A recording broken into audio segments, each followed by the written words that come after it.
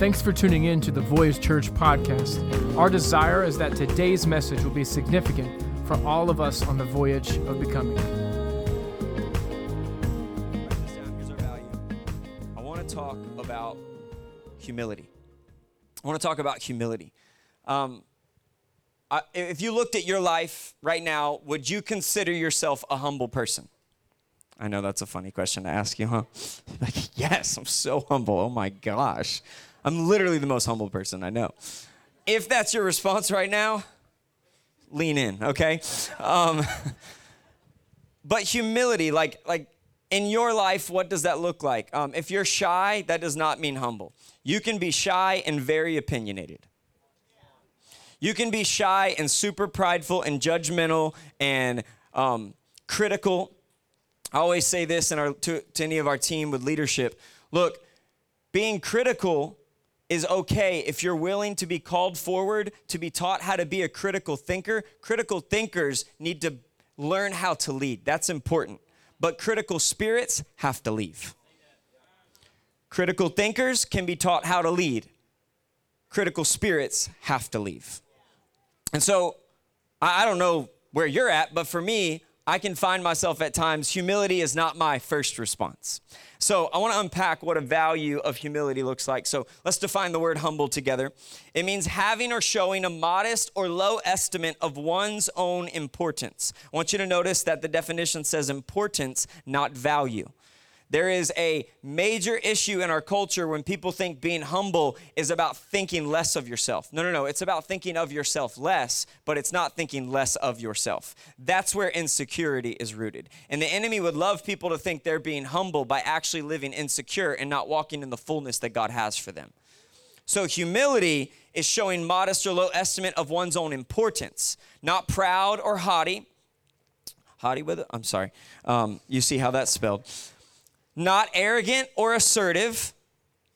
And then this part of the definition was interesting because I think there's much more spiritual implications here. To destroy the power, independence, or prestige of. And then I wrote off to the side, and I would encourage you to, thinking about the flesh. If you don't know, when you're a follower of Jesus and you say yes to him, you get the Spirit of God in your life. And for the rest of your life on earth, you've got a battle going on now. You've got a battle between the flesh and the Spirit. I always tell people, if you say yes to Jesus and you begin to feel really bad for sinning and doing things you know you shouldn't do, I want you to know you're in a good place.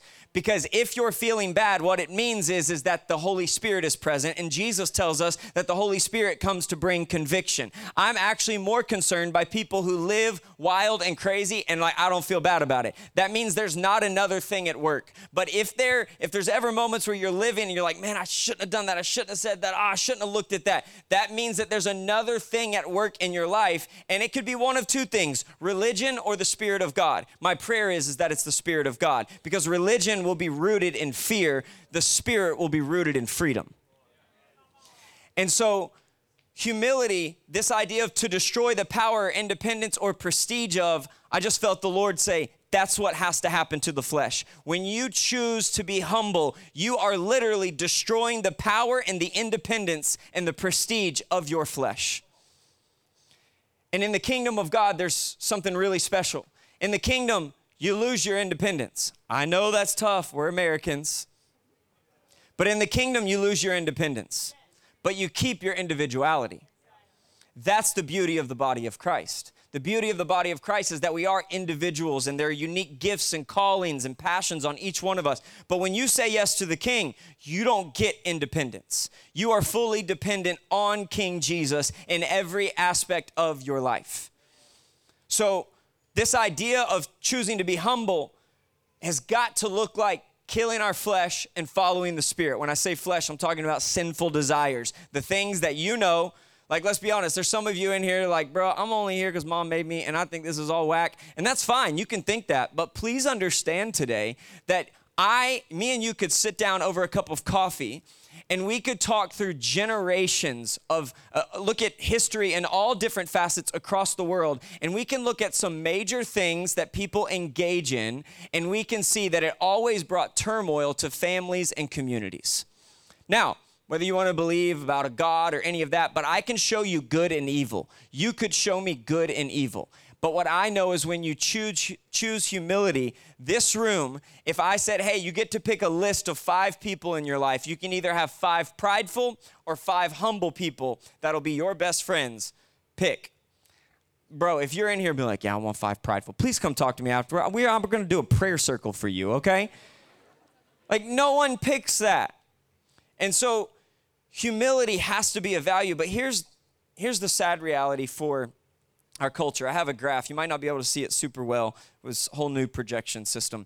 But up here starts in the 1800s. This is the use over time for the word humble when it comes to literature and language. Starting in 1800, the word humble in the way that it was often used maybe in even certain statements and cultures, but mostly in literature, in writing, the word humble in 1800, look how high it is. And over time, from the 1800s ending here in 2019 was the last time this study was done. And I mean, there's a little bit of increase here. Praise God, all right, right? Love believes the best. Glass is half full. But that's bad, y'all. I mean, look at this. Our culture is rooted in the opposite of humility. And I just want you to know that a core value of your life, if you want peace, if you want success, is going to have to be humility. And here's the thing about humility is, as I was praying over this message, I felt the Lord remind me about the word humiliation. And he began to unpack this truth to me of the difference between humility versus humiliation, and that they are much different. While the end goal is supposed to bring you to the same place, here's the reality. Humility is rooted in you choosing to serve others. It's less about you and more about other people. If you've been around Voyage Church any amount of time, like our heart is to literally live like Jesus, and Jesus is the King of Kings, and he says, I didn't come to be served, I came to serve. He flipped kingship on its head. People in the culture like, what are you talking about? We can look in our culture right now, famous people, whatever it may be, people, they want to be served. Look at me, serve me, right? I mean, come on, you ever been on a vacation where like you get pampered or something like that? You go, oh man, I kind of like this. Like, this is nice. I'm not saying don't go on vacation and don't like whatever, but we cannot live our life expecting everyone to serve us and think we'll be fulfilled. Because if the King of Kings, who literally says in Psalms that he can make other kings' thrones his footstool, dude, that's gangster. When you as a king can look at another king and say, bro, your throne's my footstool. I just wipe my feet. That's the king we serve. But he doesn't carry that posture. When he shows up on the earth, he shows up as a lowly, humble servant. And he says, I didn't come to be served. Because all of these people who are leading, who are trying to do well, won't find success unless they humble themselves. I have a friend who's been really successful in hip hop, and he would have this statement he would make at his concerts as he would just stand up there before one of his songs would start, and he would say, more humble rappers, please. And I was like, ooh, get me a t-shirt. I like that. More humble rappers, please. Because, I mean, think about it. And in a lot of music, but specifically hip-hop, like, it's really easy to be super prideful, right? Like, look at me. Look at what I got. Like, dude, what would it look like for someone who's gifted in that way to talk less about themselves and more about others? More about building people up and not tearing people down.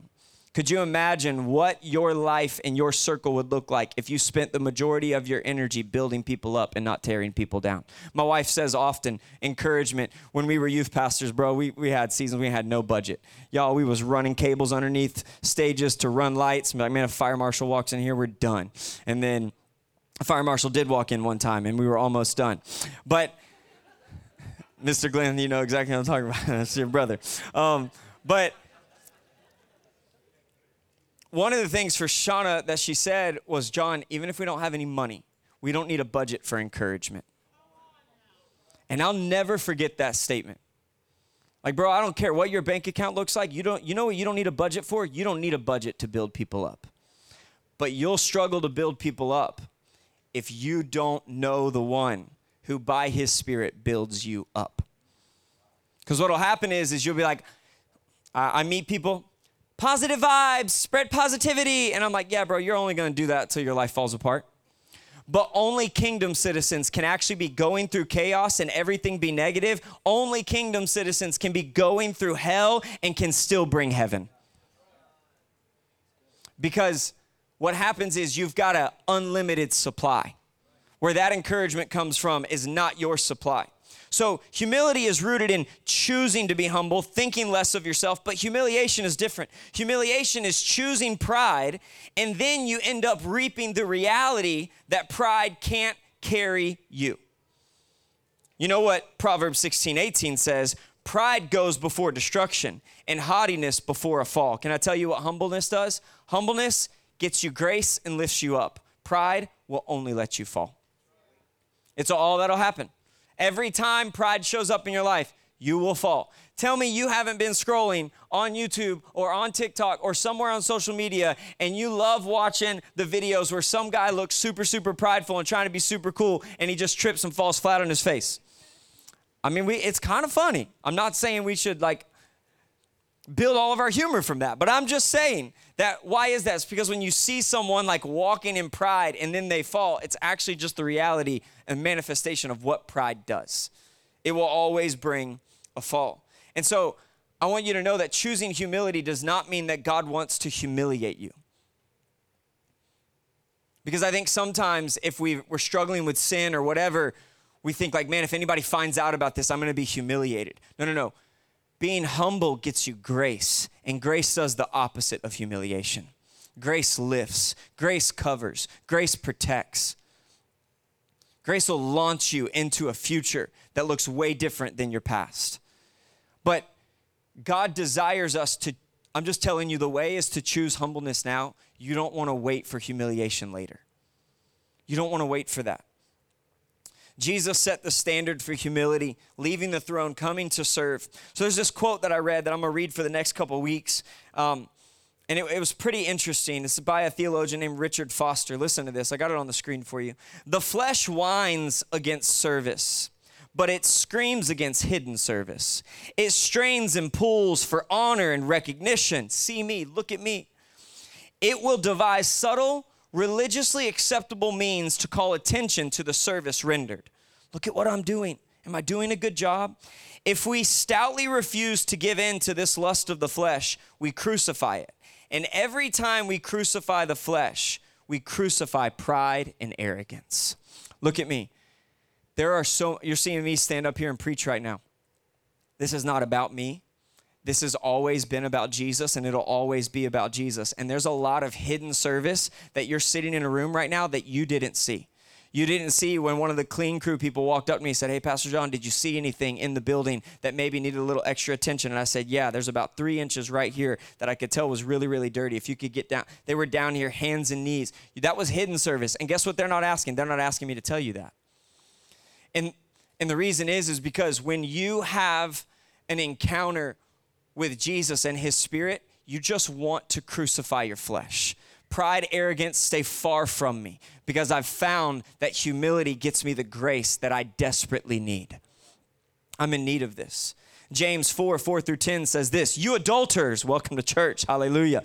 "Don't you realize that friendship with the world makes you an enemy of God? I say it again, if you want to be friends with the world, you make yourself an enemy of God." Do you think the scriptures have no meaning? They say that God is passionate, that the spirit he has placed within us should be faithful to him.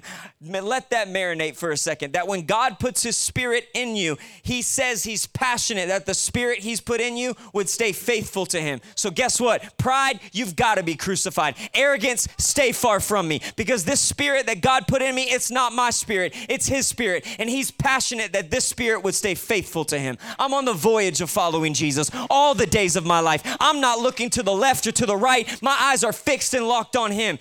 God's spirit has to stay faithful to him.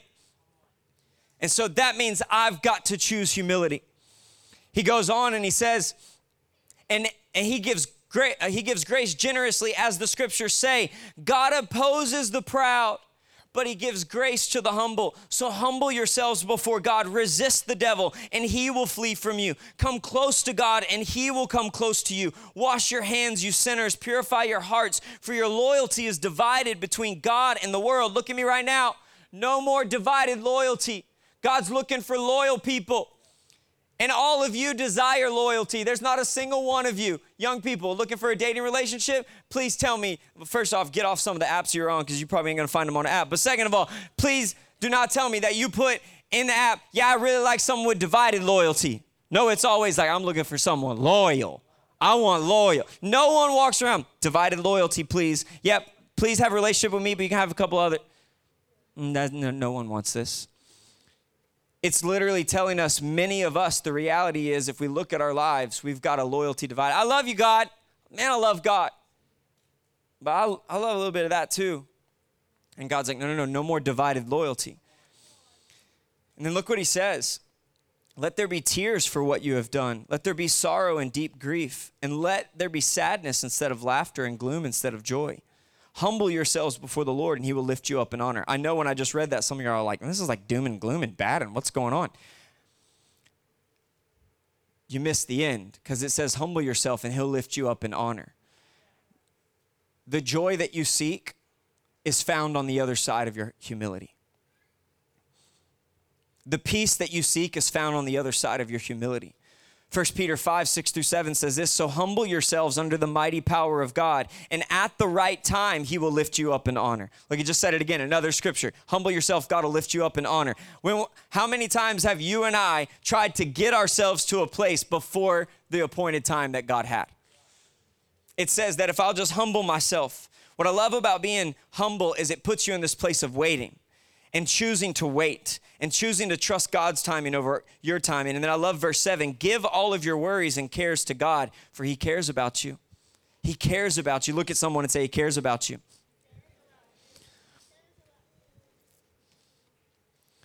So to close out, I want to read you Matthew 7, and I want to give you a couple things that we have to do when it comes to humility. Because if you're honest with yourself, you're opinionated and you're critical. Love you. If I'm honest with myself, I'm opinionated and I'm critical, right? And if you're not, please come ask me for coffee. I want to learn how you have completely crucified your flesh. But I was riding my bike the other day. I did an 82-mile ride. And one of the things with long rides is when I'm building a route, logging the miles for me is important because sometimes, like with heart rate monitor and different stuff, I'm not very good at math. I'm having to get better at math the more I do long distance cycling because I got to figure out like where my strengths were and what zone I was in certain times. And so logging my miles is really, really important. So on my Garmin computer, it'll tell me when I've hit a lap. And right now my laps are 5 miles. So every 5 miles, I'm on a new lap. And so then I'm able to go into my laps and be like, okay, I stayed in zone 2 for that heart rate. And so logging miles is important for me being able to measure the growth. And I had this thought on logging humility. Like logging humility in certain seasons of your life. Man, how humble am I right now in this situation? My boss just ticked me off. How humble am I right now?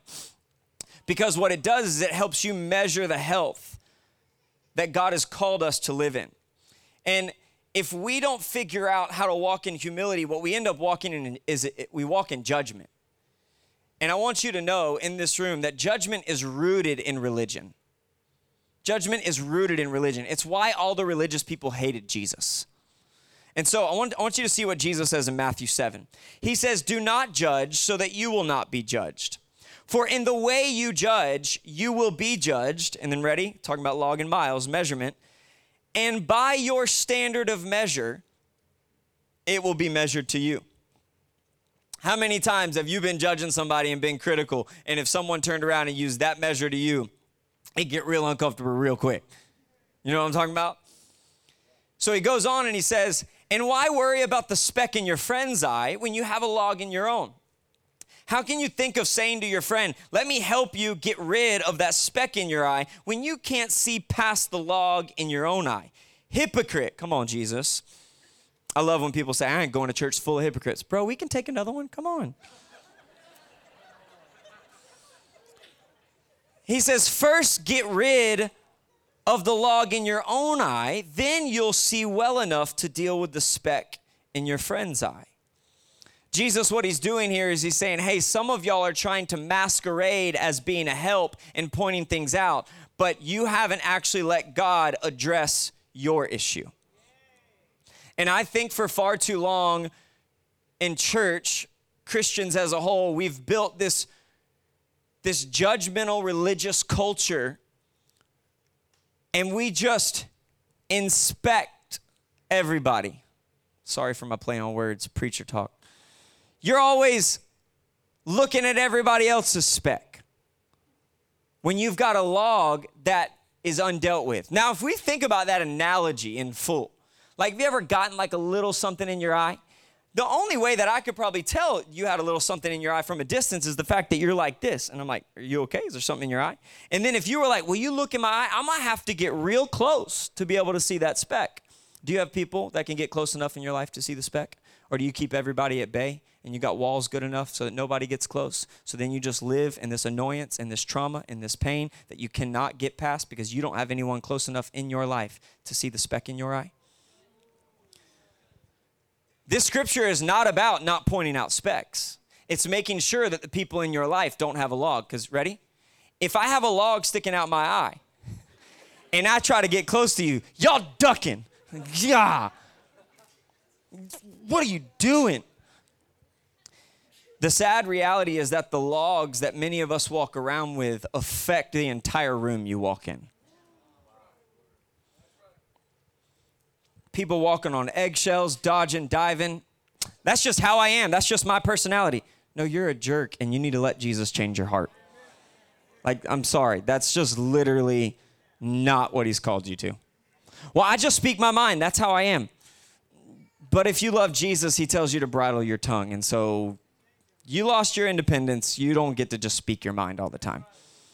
Can I tell you that if you want to have an opinion, have an opinion. Opinions are not always okay to share. I've learned this. I've been married 11 years yesterday. Come on. It's incredible. I don't know why she's put up with me for 11 years. Because I've had some logs, right? Had some issues. But we have to be willing to let people close enough. But man, what a danger it would be if someone said, man, I'd really love for you to be close enough to help me with this because I love you, but I can't let you close if you won't deal with that.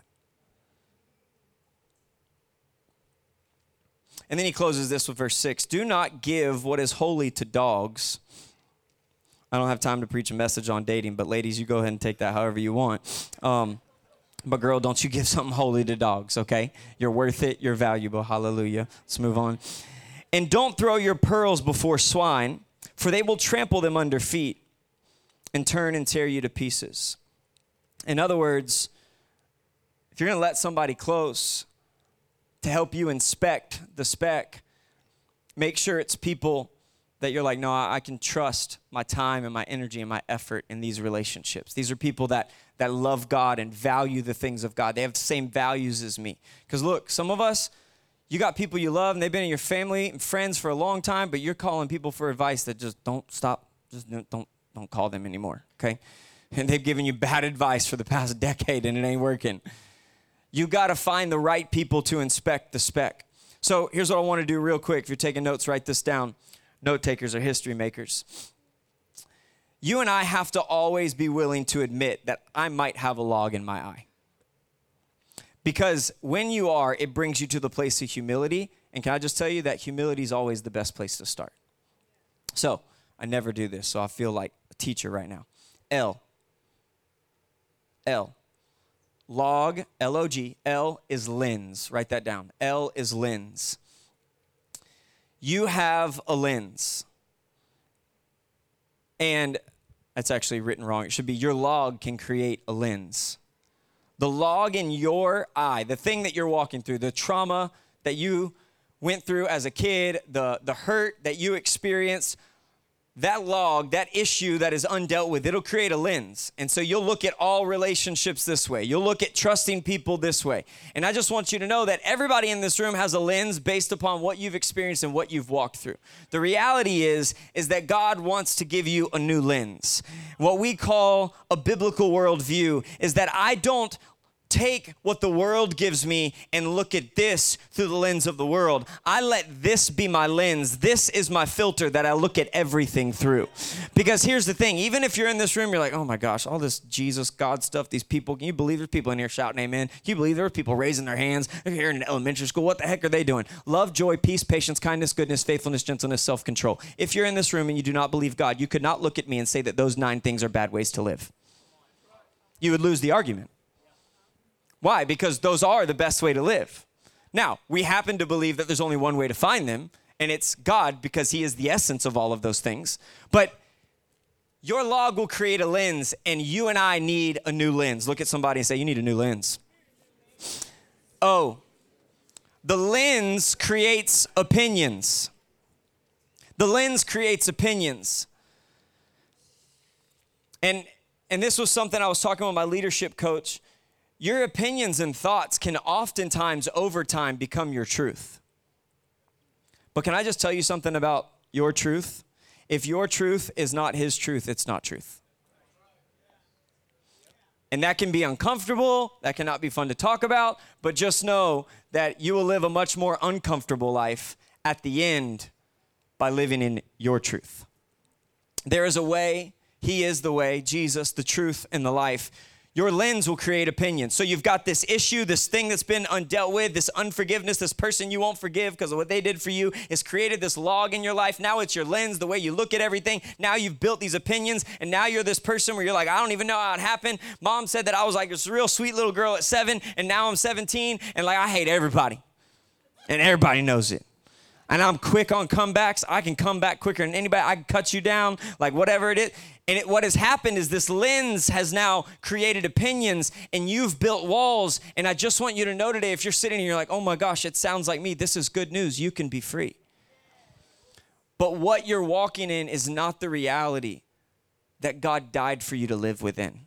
Now, I want to be very clear. That doesn't mean that you don't get your personality, that you don't get the uniquenesses and the gifts and the calling and the humor. All that's from God. But we can't let it be tainted by pride. It actually is in health when it's in humility. And then G is this: that lens and opinion become a guide. They become a guide. In other words, the log will begin to govern your eye. You'll look at something and twist it. You'll look at a situation and immediately believe the worst, when love believes the best. Man, I hear about people talking about love believing the best, and that's just dumb. Like, that's just not wise. That doesn't make any sense. The log's affecting you. It's affecting you. And humility will give you the grace that you need to deal with that lens, to get rid of those opinions, and to get, are you ready? A new guide. I'm going to give you 4 things really, really, really fast. I know all preachers say that. It's fine. Number 1, when we notice the speck, we have to inspect ourselves. Psalms 139, David says, search my heart, O God. Man, when was the last time you were like, man, I gotta inspect myself. Like, I gotta look at myself. I gotta look and see, man, is there some stuff I haven't dealt with? Because young people, I was praying over you guys the other day with this message and thinking about, man, there is a future spouse, there's future friendships, future kids that are begging you to inspect yourself now, that are begging you in the future to ask God to search your heart now. Because there's some adults in the room and some people who a little more seasoned and lived a little bit more life. And if you could get across the table with them, and I know sometimes you can think like, oh, they don't know. They do know, and they know so much that if they could go back to your season, they would probably wish that they had invited God into those spaces. Is there anybody a little more seasoned in the room that wish you'd invited God into those spaces? And so when we notice a speck, we have to inspect ourselves. We have to get to a place where we're watching what we say. Because often if you'll listen to how you're talking, it's revealing the log. Luke 6:45 says this: a good person produces good things from the treasury of a good heart, and an evil person produces evil things from the treasury of an evil heart. What you say flows from your heart. If you want to know what log you might have in your life, go ahead and look at the words that you say. The words that you're speaking, the way you talk to your spouse, the way you talk to your kids. And then invite God and ask him to inspect and reveal it. Because here's what we have to do. You and I have to understand what's going on in our lives. Someone said this to me the other day. Have you ever seen like the videos on social media that was like, what's something you learned recently, like blew your mind? And then they're like showing you that like a Coke can actually turns into a hammer. Not really, but you know what I'm talking about. You're like, what the heck? I didn't know that's what that was for. Someone said this to me the other day and I was like, oh my gosh. To understand is to have a foundation. It's actually to put something under your standing. I know. About 40 of y'all are like, dang. To understand is to have a foundation, to put something under your standing. Can I tell you that your understanding is not it? Proverbs 3, 5, and 6. Trust in the Lord with all your heart and lean not on your own understanding, but in all your ways submit to him and he'll make your path straight. We've got to ask God to inspect. We've got to ask God to give us a foundation to stand on. And humility is one of the beginning places of that foundation. Number 2, after we inspect, we have to respect. Listen to me. Respect the reality of God's word. In life, we have to respect the integrity of his word because his word rings true. I said it earlier. You reap what you sow. He says, don't judge or you'll be judged. He says, speak the truth in love. He says, blessed are the humble. Blessed are the pure in heart. Blessed are the peacemakers. We have to respect the word of God. When you say, God, inspect my heart, reveal to me, I need you to know that your next step is to respect this and say, even if this isn't comfortable at the beginning, it's bringing me to ultimate comfort. I have to respect the reality of this word, that it is true from beginning to end. His word is true. Number 3, after respecting the reality of God's word, you and I have to know that you are only seeing an aspect. Look, those moments that you're judging other people, let's be honest, in those moments where you're like thinking something or you hear something and you're like, can you believe I heard so-and-so said this? I can't believe. You're only seeing an aspect. You probably don't have the full story. For those that immediately think everything is negative, you probably don't know the full story. And so there's a statement that I heard years ago that made me feel really uncomfortable. And the more I lived in it, the more comfortable I got. And it was this. And if you think that this is harsh and you don't want to come back, I apologize. But we do say something around here. We call it stick for 6. We think it's going to take you about 6 weeks to scratch the culture of our church and the surface and what God's doing. If you don't like it, we'd love to help you find another church, all right? So after I make this statement, actually, no. If you're a first-time guest, just go ahead to yourself and say, I'm going to stick for 6. Okay. If you didn't see it with your own eyes or hear it with your little ears, then don't reinvent it with your small mind and speak it with your big mouth.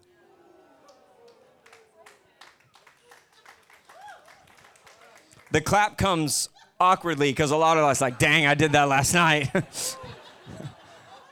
I saw what they said on Facebook and then I just went and, if you didn't see it with your own eyes or hear it with your little ears, then don't reinvent it with your small mind and speak it with your big mouth. You're only seeing an aspect. You don't have the full story.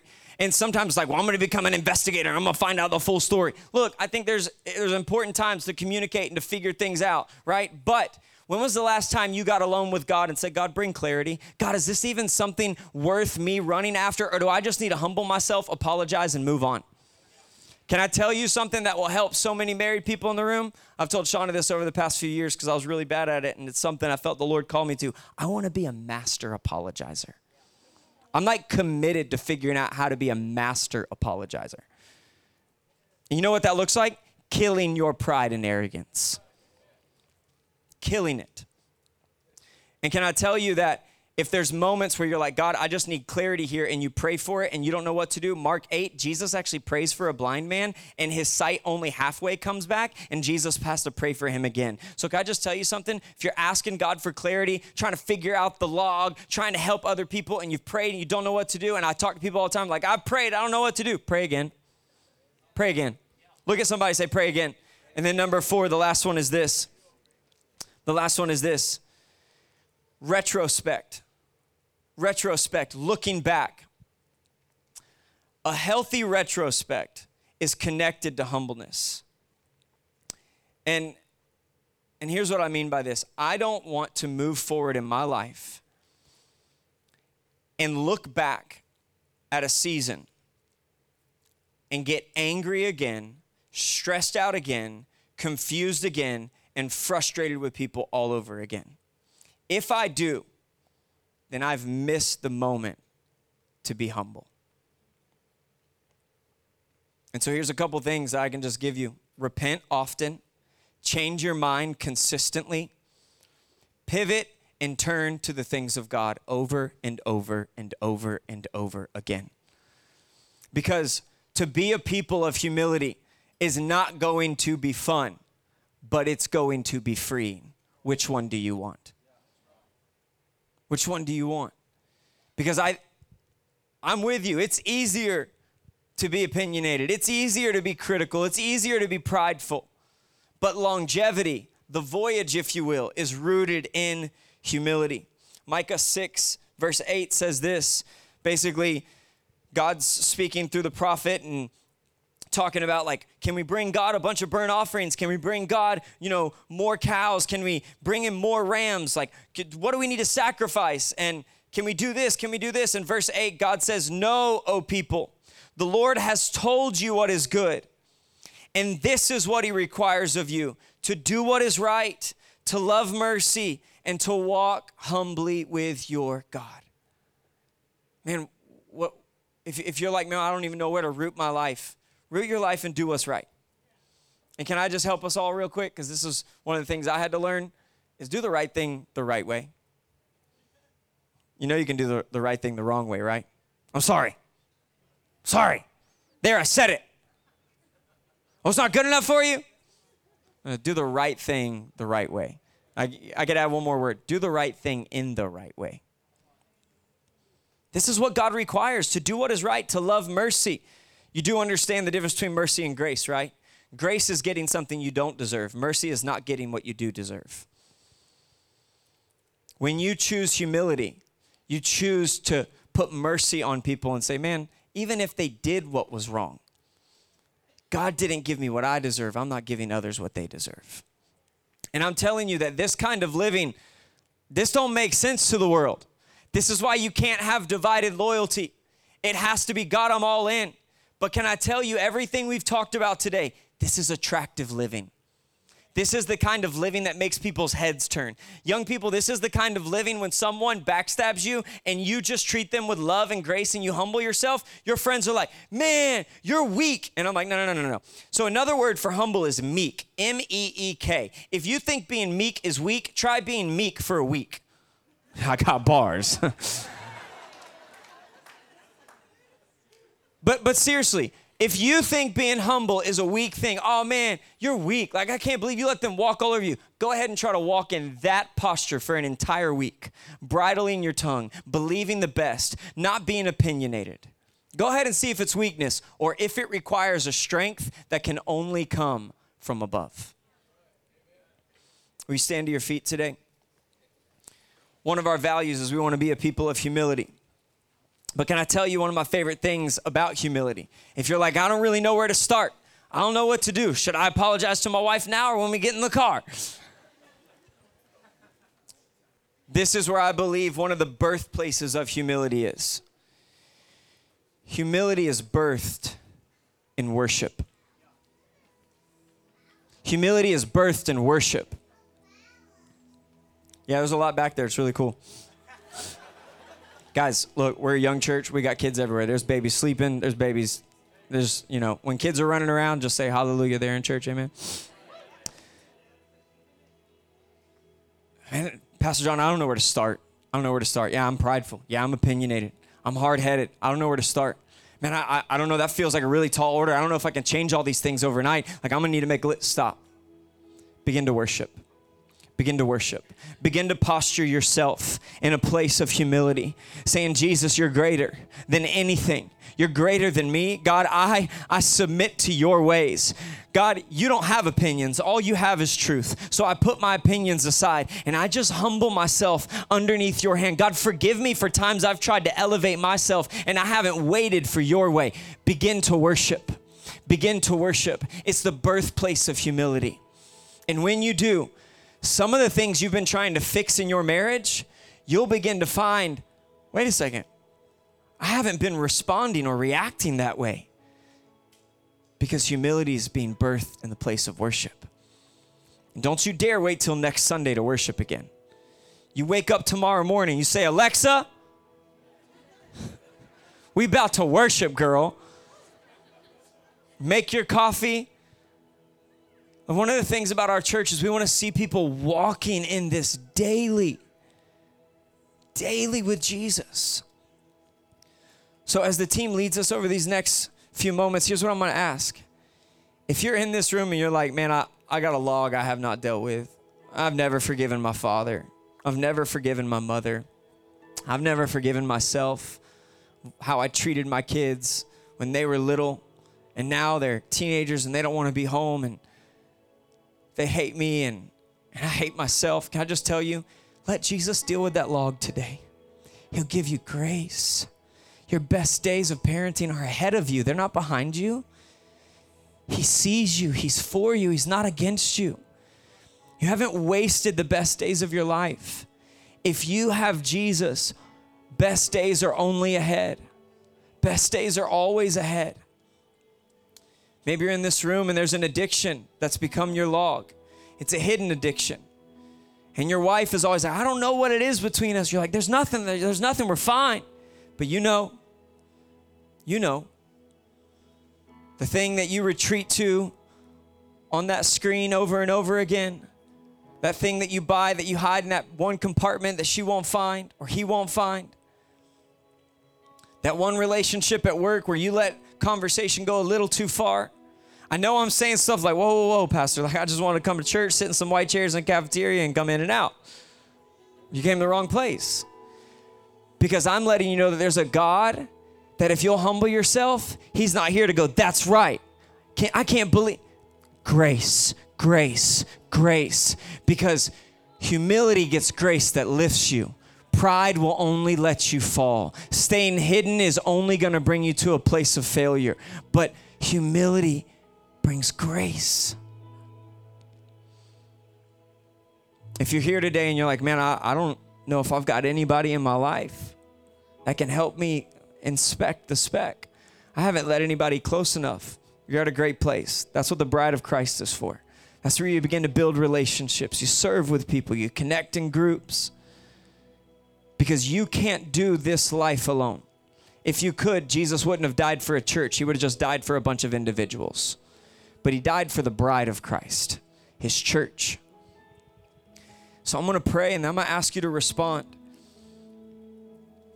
And if you're in here today and you're like, Pastor, I've heard you say all this stuff, and dude, I don't even know where to start. It very well could be the reality that you haven't come to a place where you've submitted your life to God. And if that's you, dude, today's your day. There's no greater time than right now to say, Jesus, I repent of the old ways. I turn to your way. I want to live for you all the days of my life. And literally in your own words, I'm not going to ask you to raise your hand. I'm not counting you and calling a bunch of pastor friends and say 27 people got saved. I just want you to have an encounter with Jesus and be honest with him for the first time in your life. Just tell him right where you're at right now, Jesus, I repent. I give you everything. I'm following you all the days of my life. And begin to humble yourself. And when you do, he'll lift you up in honor. He'll bless you. He'll pour out his grace. So Father, right now we thank you that as we worship, God, we posture ourselves in humility as a people who are committed to humility. Jesus, that we want our lives to show your grace and your goodness. And so, Father, I pray over every person in the room right now. God, the ones who know that they got to let go of some opinions. They got to release some forgiveness because that log has been weighing them down. And so, Holy Spirit, we invite you right now. We want to walk in health and humility. And so will you come do a work in us in Jesus' name. Thanks for tuning in. Make sure to check us out on thevoyage.church to stay updated on everything God is doing in our city.